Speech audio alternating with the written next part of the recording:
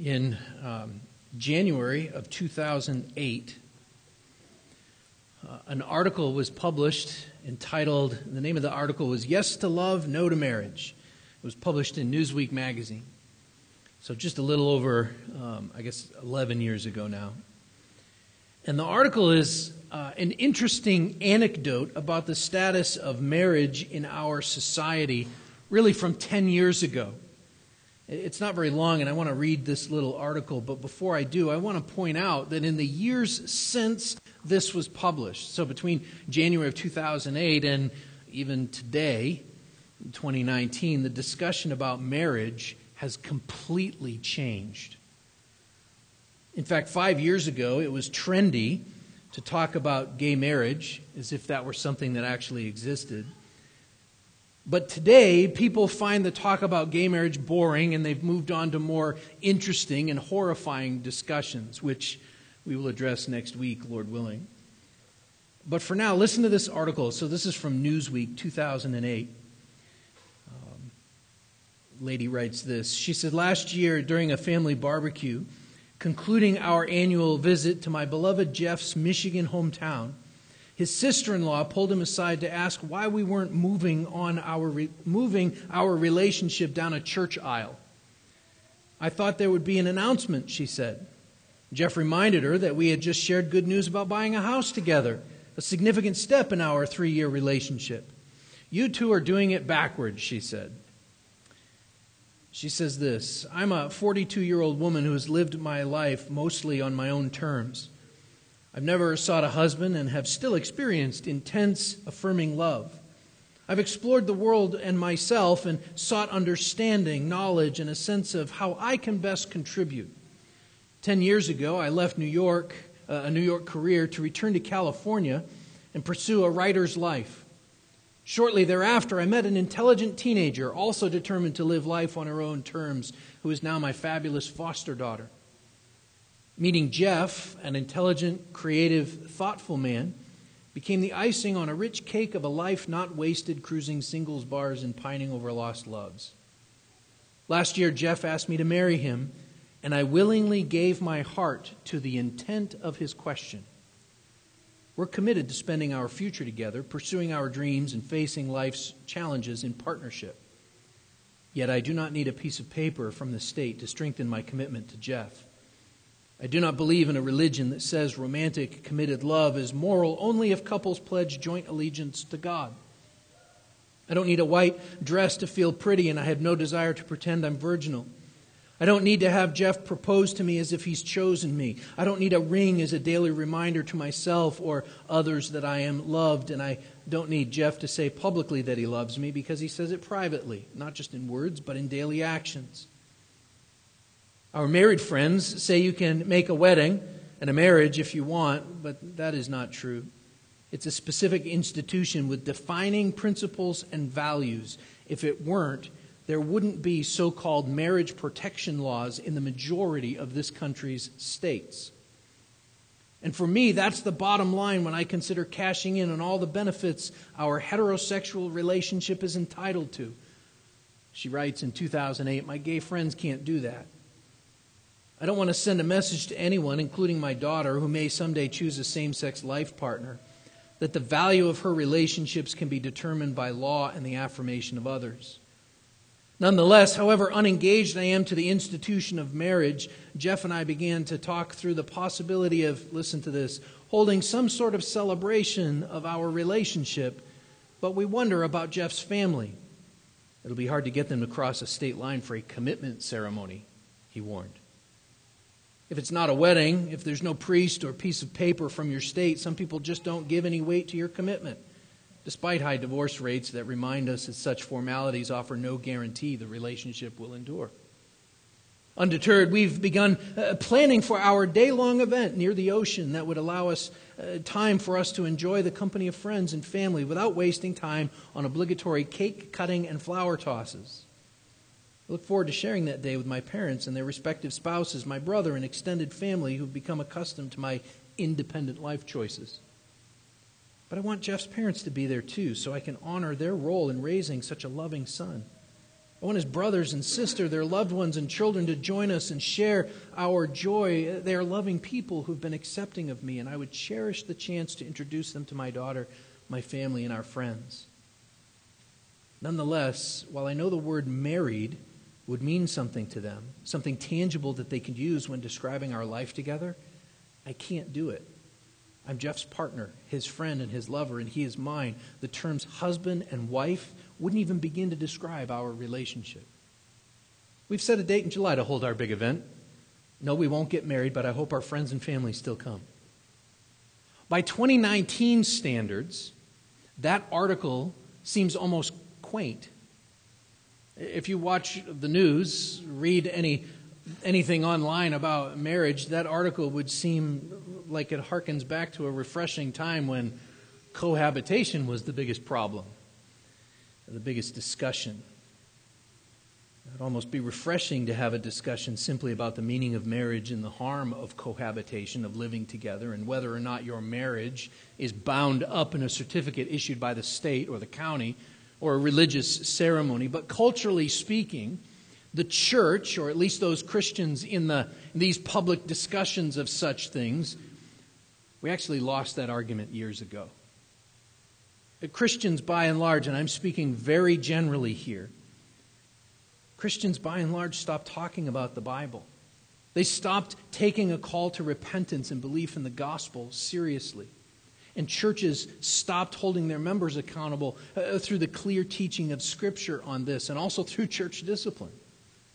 And as a result, the sanctity of marriage has been greatly harmed, and it's even been co-opted by sexual revolutionaries who've turned it into something that it's not. And divorce has become just kind of an unfortunate yet increasingly common occurrence in the life of the church, in everyday society, and in many of our very own families. Many of us in this room, myself included, have been impacted in some way by divorce.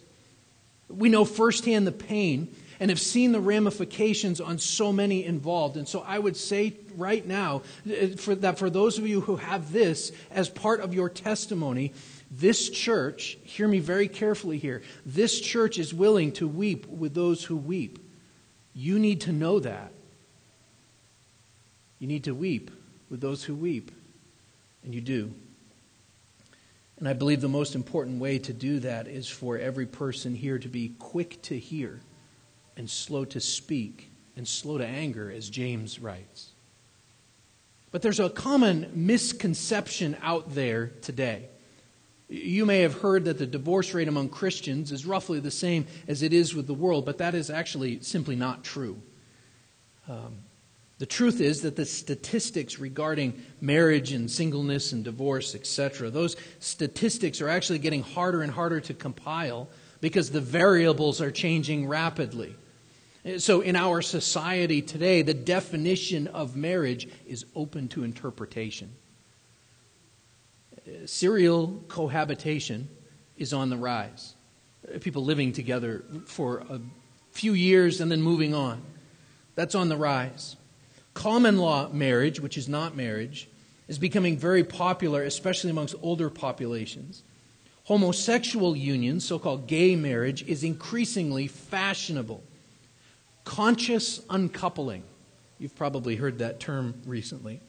It's simply a new way of saying something like amicable divorce. It's gaining traction as a way to end a marriage and yet still feel good about yourself, still get along with your ex. In the 1980s, which are often remembered as a decade of decadence and selfishness, I am a proud child of the 80s. Proud in the wrong ways, probably. The divorce rate in the United States, it did approach 50% in the 80s.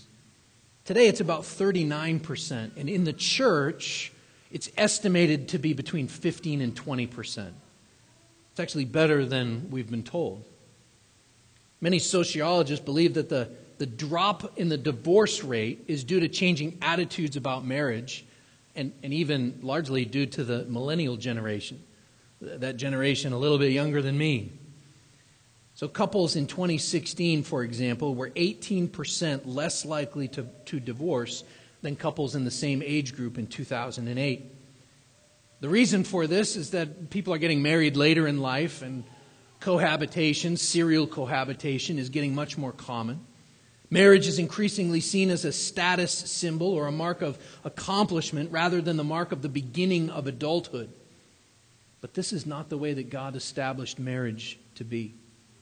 So I want to read two passages of Scripture. The first is the actual founding of marriage as an institution from Genesis chapter 2.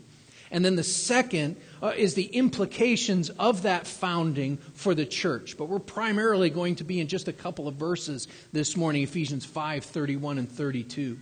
So I want to read Genesis 2, 18 to 25. Then we're going to flip right over immediately and read Ephesians chapter 5, 22 to 33. So Genesis chapter 2, verse 18. And don't get hung up on those statistics and stories. This is where we really need to see what this is all about. Genesis 2, beginning in verse 18. Then the Lord God said, "It is not good that the man should be alone, for I will make him a helper fit for him." And out of the ground the Lord God had formed every beast of the field and every bird of the heavens, and brought them to the man to see what he would call them. And whatever the man called every living creature, this was his name. The man gave names to all the livestock and to the birds of the heavens and every beast of the field. But for Adam there was not found a helper fit for him. So the Lord God caused a deep sleep to fall upon the man. And while he slept, took one of his ribs and closed up its place with flesh. And the rib that the Lord God had taken from the man he made into a woman and brought her to the man. And the man said, "This at last is bone of my bones and flesh of my flesh. She shall be called woman because she was taken out of man. Therefore, a man shall leave his father and his mother and hold fast to his wife, and they shall become one flesh. And the man and his wife were both naked and were not ashamed." Turn over to Ephesians chapter 5. Beginning in verse 22. The Apostle Paul writes this to the church at Ephesus: "Wives, submit to your own husbands as to the Lord. For the husband is the head of the wife, even as Christ is the head of the church, his body, and is himself its Savior. Now as the church submits to Christ, so also wives should submit in everything to their husbands. Husbands, love your wives as Christ loved the church and gave himself up for her, that he might sanctify her, having cleansed her by the washing of water with the word, so that he might present the church to himself in splendor, without spot or wrinkle or any such thing, that she might be holy and without blemish. In the same way, husbands should love their wives as their own bodies. He who loves his wife loves himself. For no one ever hated his own flesh, but nourishes and cherishes it, just as Christ does the church, because we are members of his body. Therefore, a man shall leave his father and his mother and hold fast to his wife, and the two shall become one flesh. This mystery is profound, and I am saying that it refers to Christ and the church. However, let each one of you love his wife as himself, and let the wife see that she respects her husband." Let's just stop and pray one more time.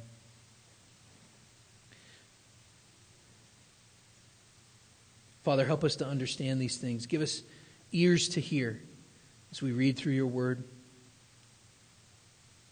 It is my prayer that I would decrease and that Christ would increase, that he might be glorified. We pray in his name. Amen. If you found yourself on the receiving end of one of Paul's letters, and it included this passage from Ephesians, how do you think you'd react? Your church is a few years old. It's the only church in town. You're the only Christians that you know, probably. Ephesus is a big city. Paul had spent 3 years there, and he writes this letter back to them later. Probably Timothy is your pastor. The Apostle John later on will be in the area ministering. And you receive this letter, and in it he writes those words that I just read. How would you react to that? Let me ask it a different way. If you were an unbeliever, or maybe a very new Christian with a limited knowledge of the Bible, you'd never heard these things before, and you read these verses from Ephesians, what would be your response? Well, the world likes to read passages like that and say, see, Christians are misogynists. Or they'll yell the word patriarchy. Still, other people will read this and say, Paul doesn't actually mean what he says here, even though he says it pretty clearly. But if we trust God's word and we take these things at face value, then the words mean what they say. So let me ask you this question. What does this have to do with the glory of Christ? How do questions regarding marriage relationships, how husbands and wives relate to each other, how do they remind us of Christ's eternal glory? Well, the Bible clearly tells us here in verses 31 and 32. And those two verses are going to be really the focus of the rest of our time together. So let's make a case for the sanctity of marriage reflecting the glory of Christ. So verses 31 and 32 again. Paul writes this, "Therefore a man shall leave his father and mother and hold fast to his wife, and the two shall become one flesh. This mystery is profound, and I am saying that it refers to Christ and the church." Sometimes when we come to an epistle's imperatives, those are the commands of Paul, Paul's instructions here in this letter. Sometimes we look at them as a kind of a PS to the rest of the letter. Or sometimes we might look at them as sort of a standalone passage. But here, as in all of Paul's letters, he's giving specific teaching that flows out of the previous chapters. In other words, these instructions for husbands and wives are connected to everything else he's written about in the book of Ephesians. And Ephesians teaches us about God's purposes for us in Christ. So for Christians, including Christian husbands and wives, the opening verses of the letter, the first, verses 3 to 14, they remind us that in Christ we have received from God every spiritual blessing.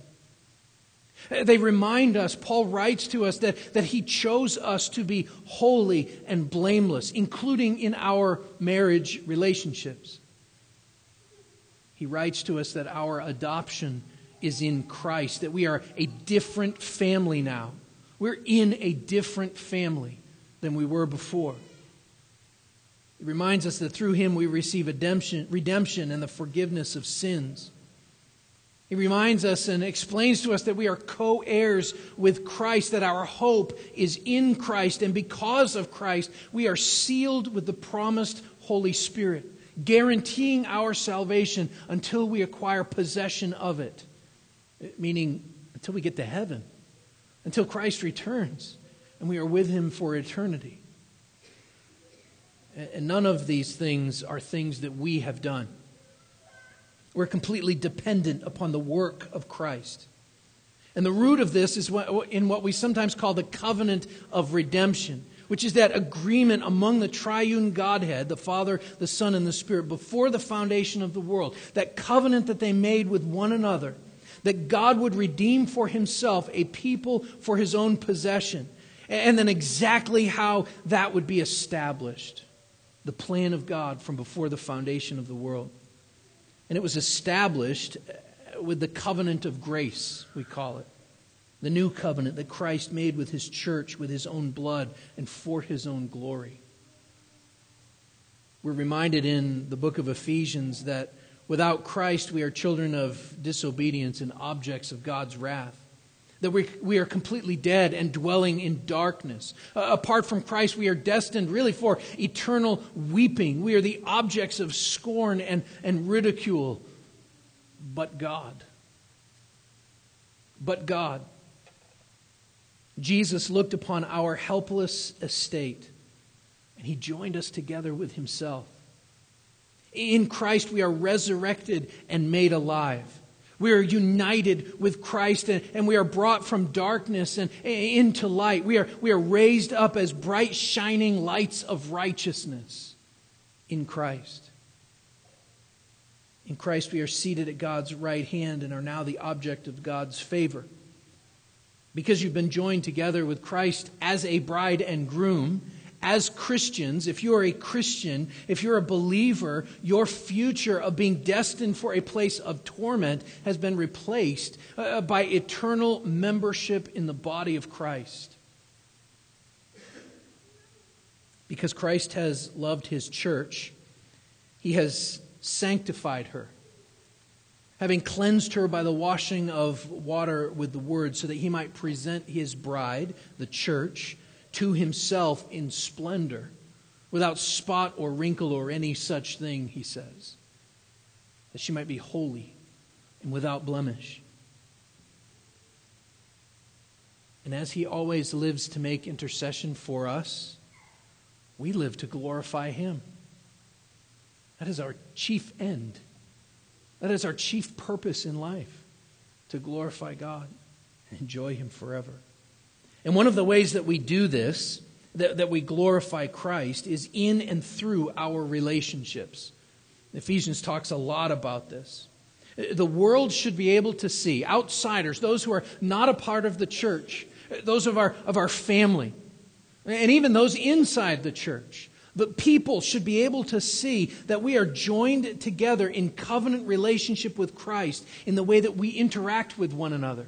They should be able to see that. Jesus said in John chapter 13, verse 35, "By this will all men know that you are my disciples, if you have love for one another." So this is the context of the husband and wife relationship that Paul writes about in Ephesians chapter 5.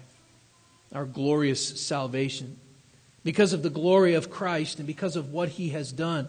Because we have been urged to walk in a manner worthy of the calling to which we have been called.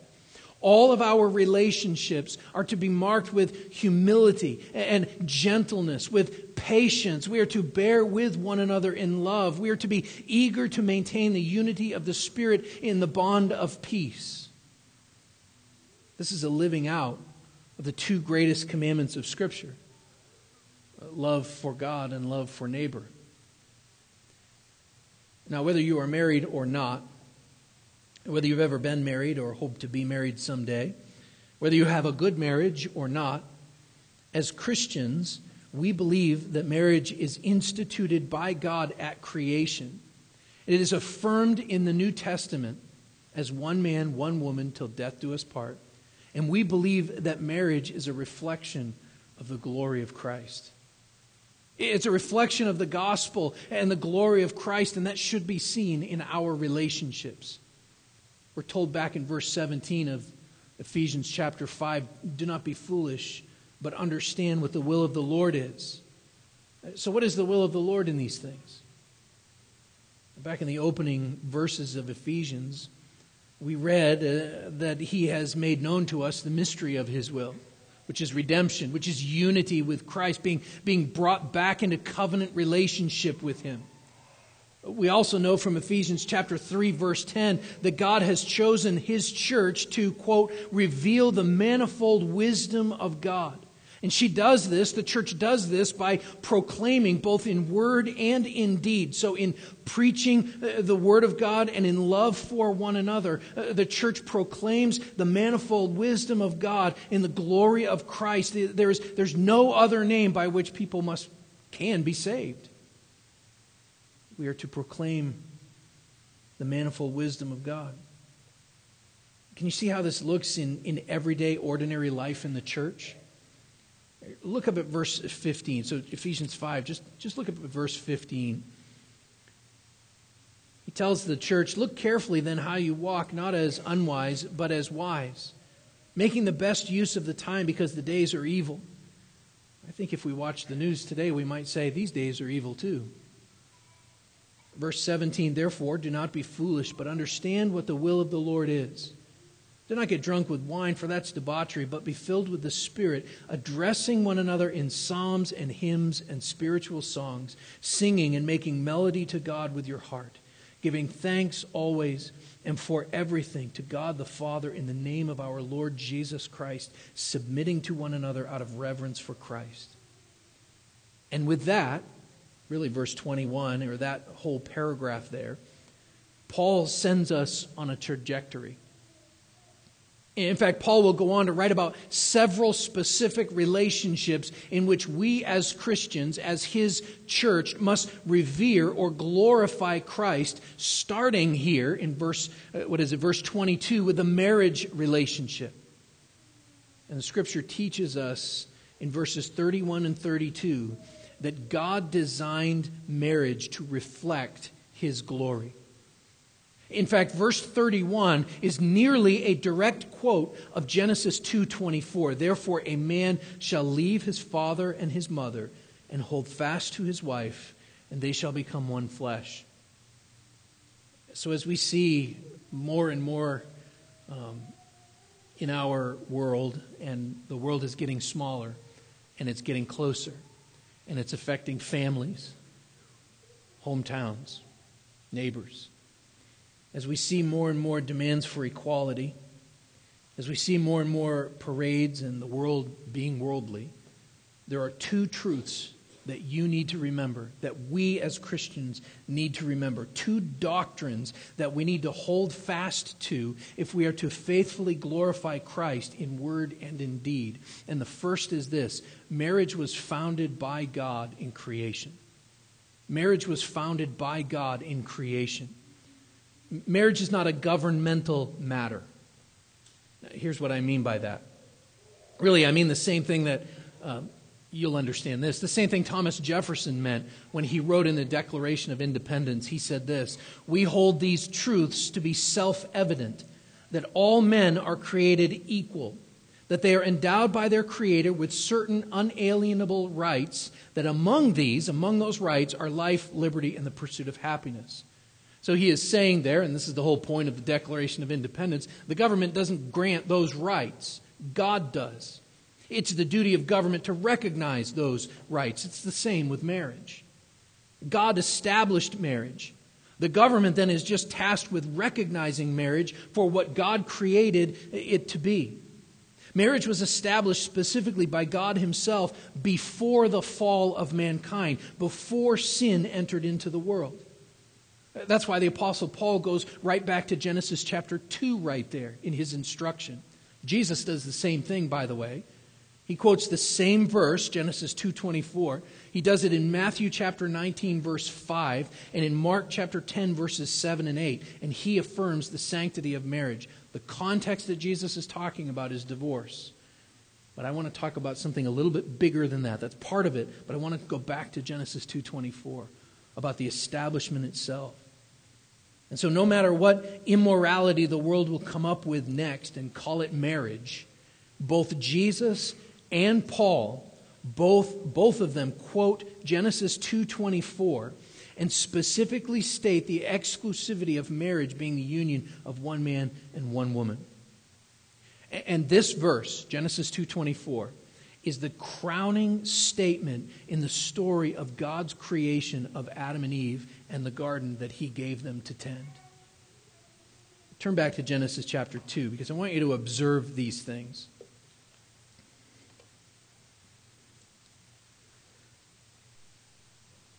Just look over this chapter, really beginning in verse 4. If you just kind of let your eyes wander over the chapter, you can see that most of it is a more detailed account of the sixth day of creation.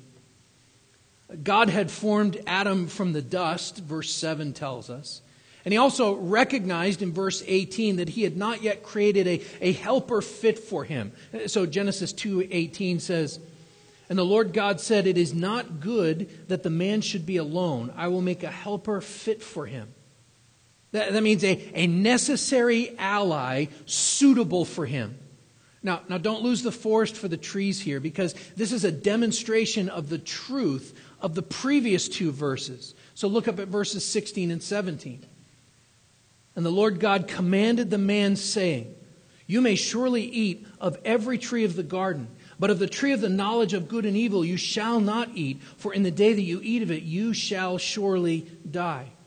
God makes it clear in those two verses, Genesis 2, 16 and 17, when he's talking about food, when he's giving them a command, he makes it clear.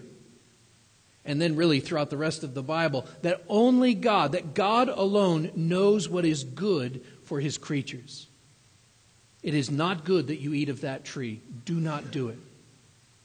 God alone knows what is good for His creatures. And then beginning in verse 18, He gives a clear example of something that is good for His creation. Eve.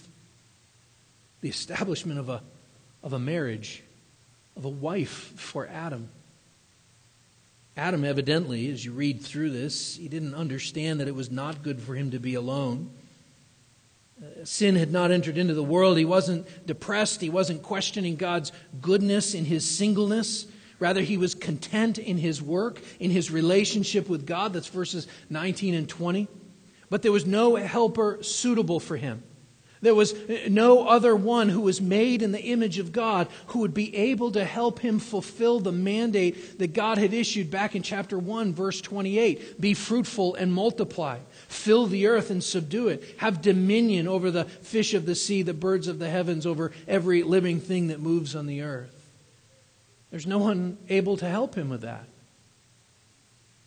And I just want to point out this isn't kind of hyper-individualized. In other words, this isn't about creating a soulmate for Adam or the one. Although I guess you could argue it is about creating the one because there's just one. What this means is that woman is suitable for man in order for humanity to be fruitful and multiply. That's what it means.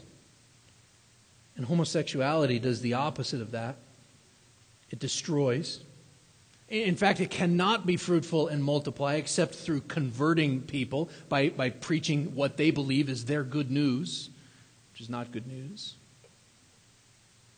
But God's design is that only womankind is suitable for mankind. That's what He's saying here. Therefore, a man shall leave his father and his mother and hold fast to his wife, and they shall become one flesh. It is not unimportant here to point out that the one flesh intimacy that they shared was the design of God from their earliest breaths. Woman is created from the rib of man, the Scripture tells us.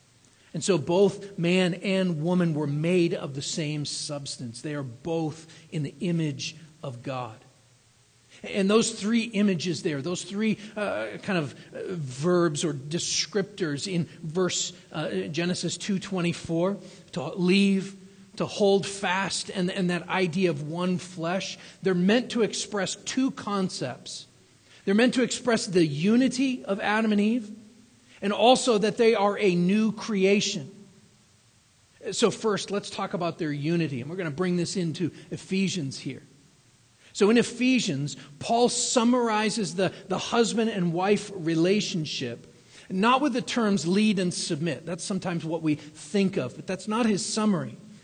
People will get hung up on that, but rather he uses the terms love and respect. Listen to Ephesians 5:33. The very next verse says, "However, let each one of you love his wife as himself, and let the wife see that she respects her husband." Love and respect. And this love that the husband is to be engaged in, from the context of Paul's letter, is a love that nourishes and cherishes. In fact, it is a putting into practice, day in and day out, the second greatest commandment, love your neighbor as yourself. He even uses some similar language there when he says, no one ever hated his own flesh. Love your neighbor as yourself. In the context of a biblical marriage, the world is to see the husband loving his closest neighbor as himself, sacrificially giving his own life. And then along the exact same lines, he uses this word respect. In a Christian marriage, the way a wife respects her husband is designed to illustrate for all to see the church's respect for Christ. She respects her husband because she recognizes his God-given position as head of the family. She lovingly respects his loving, godly, sacrificial leadership. As our head, Christ loves and gives himself for his people.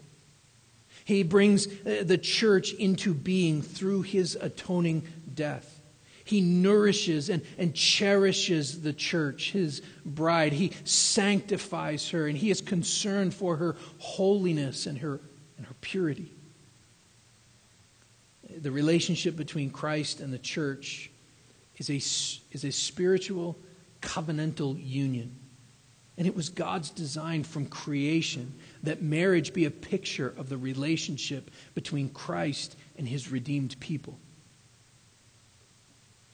Jesus Christ left the Father's side in order to redeem for himself a people for his own possession, whom he will hold fast to, because we are one with him. That means that not only are we in unity with Christ, but we're also a new creation. Therefore, if anyone is in Christ, he is a new creation. The old has passed away. Behold, the new has come. This is the idea of the husband leaving his family that he has been a part of, starting a new family, holding fast to his wife, starting something new. New creation. Christ is holding fast to his bride. He has redeemed her. He has brought her from death to life, for we are his workmanship, created in Christ Jesus for good works, which God prepared beforehand that we should walk in them. Ephesians 2:10. Marriage was founded by God in creation and is to be understood as a picture of Christ's love and the salvation of the church. And this really brings us, kind of in conclusion, to the second doctrine that we need to hold fast to if we are to faithfully glorify Christ in both word and deed. And that is this. It's verse 32 of Ephesians 5. The mystery is revealed in Christ. The mystery is revealed in Christ. The world will tell us, it'll either tell you that marriage is a contract. So if you do this, this, and this for me, then I will do that and that and that for you. But either of us can get out of this arrangement if we stop feeling things for each other. If it goes away. Or it will tell you, marriage is just simply a cultural construct. It's simply an issuing of a piece of paper by the county, by the state, by the government, by the man. And who are they to tell me who I'm supposed to love? Or they might tell you it's simply a religious tradition. It's getting outdated and unnecessary. I don't need a priest or a preacher to tell me who I'm allowed to love. Maybe they'll actually tell you, maybe the world will actually tell you that marriage is serious and beautiful. But love is love, and you can't help who you love. But the Scriptures tell us that marriage is a gift from God meant to reflect Christ's glory through his relationship with his own bride, the church. Again, Ephesians 5:31 and 32. Therefore a man shall leave his father and mother and hold fast to his wife, and the two shall become one flesh. This mystery is profound, and I am saying that it refers to Christ and the church. Paul here calls biblical marriage a profound mystery. But the New Testament idea of a mystery is different than sometimes what we think.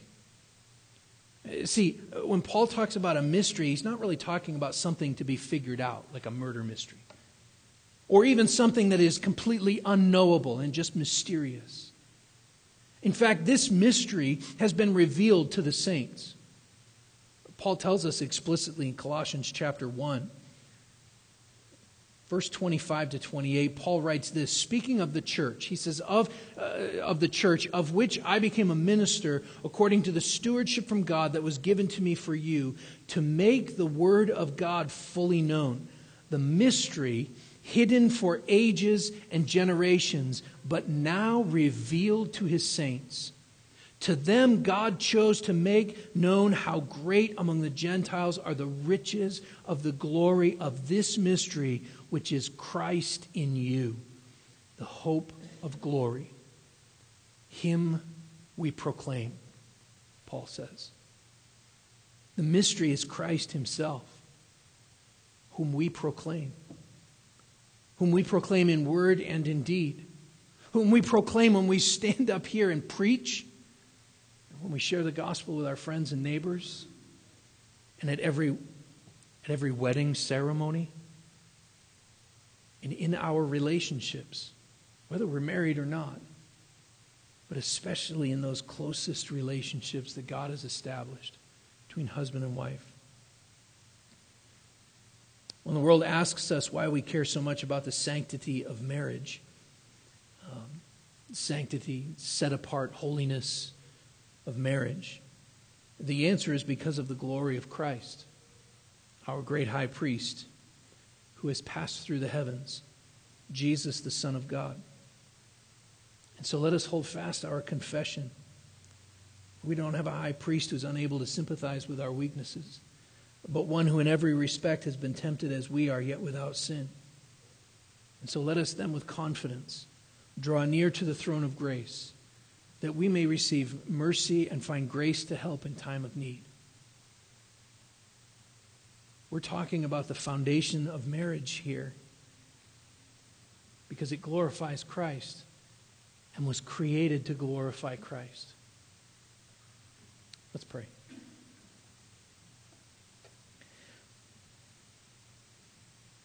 Father, help us to understand these things, not just simply to have an argument, not to have a ready argument with the world, but that we might glorify Jesus Christ, whom you have sent. That we might glorify Christ in our own marriages. That we might glorify Christ in our church as we relate to one another.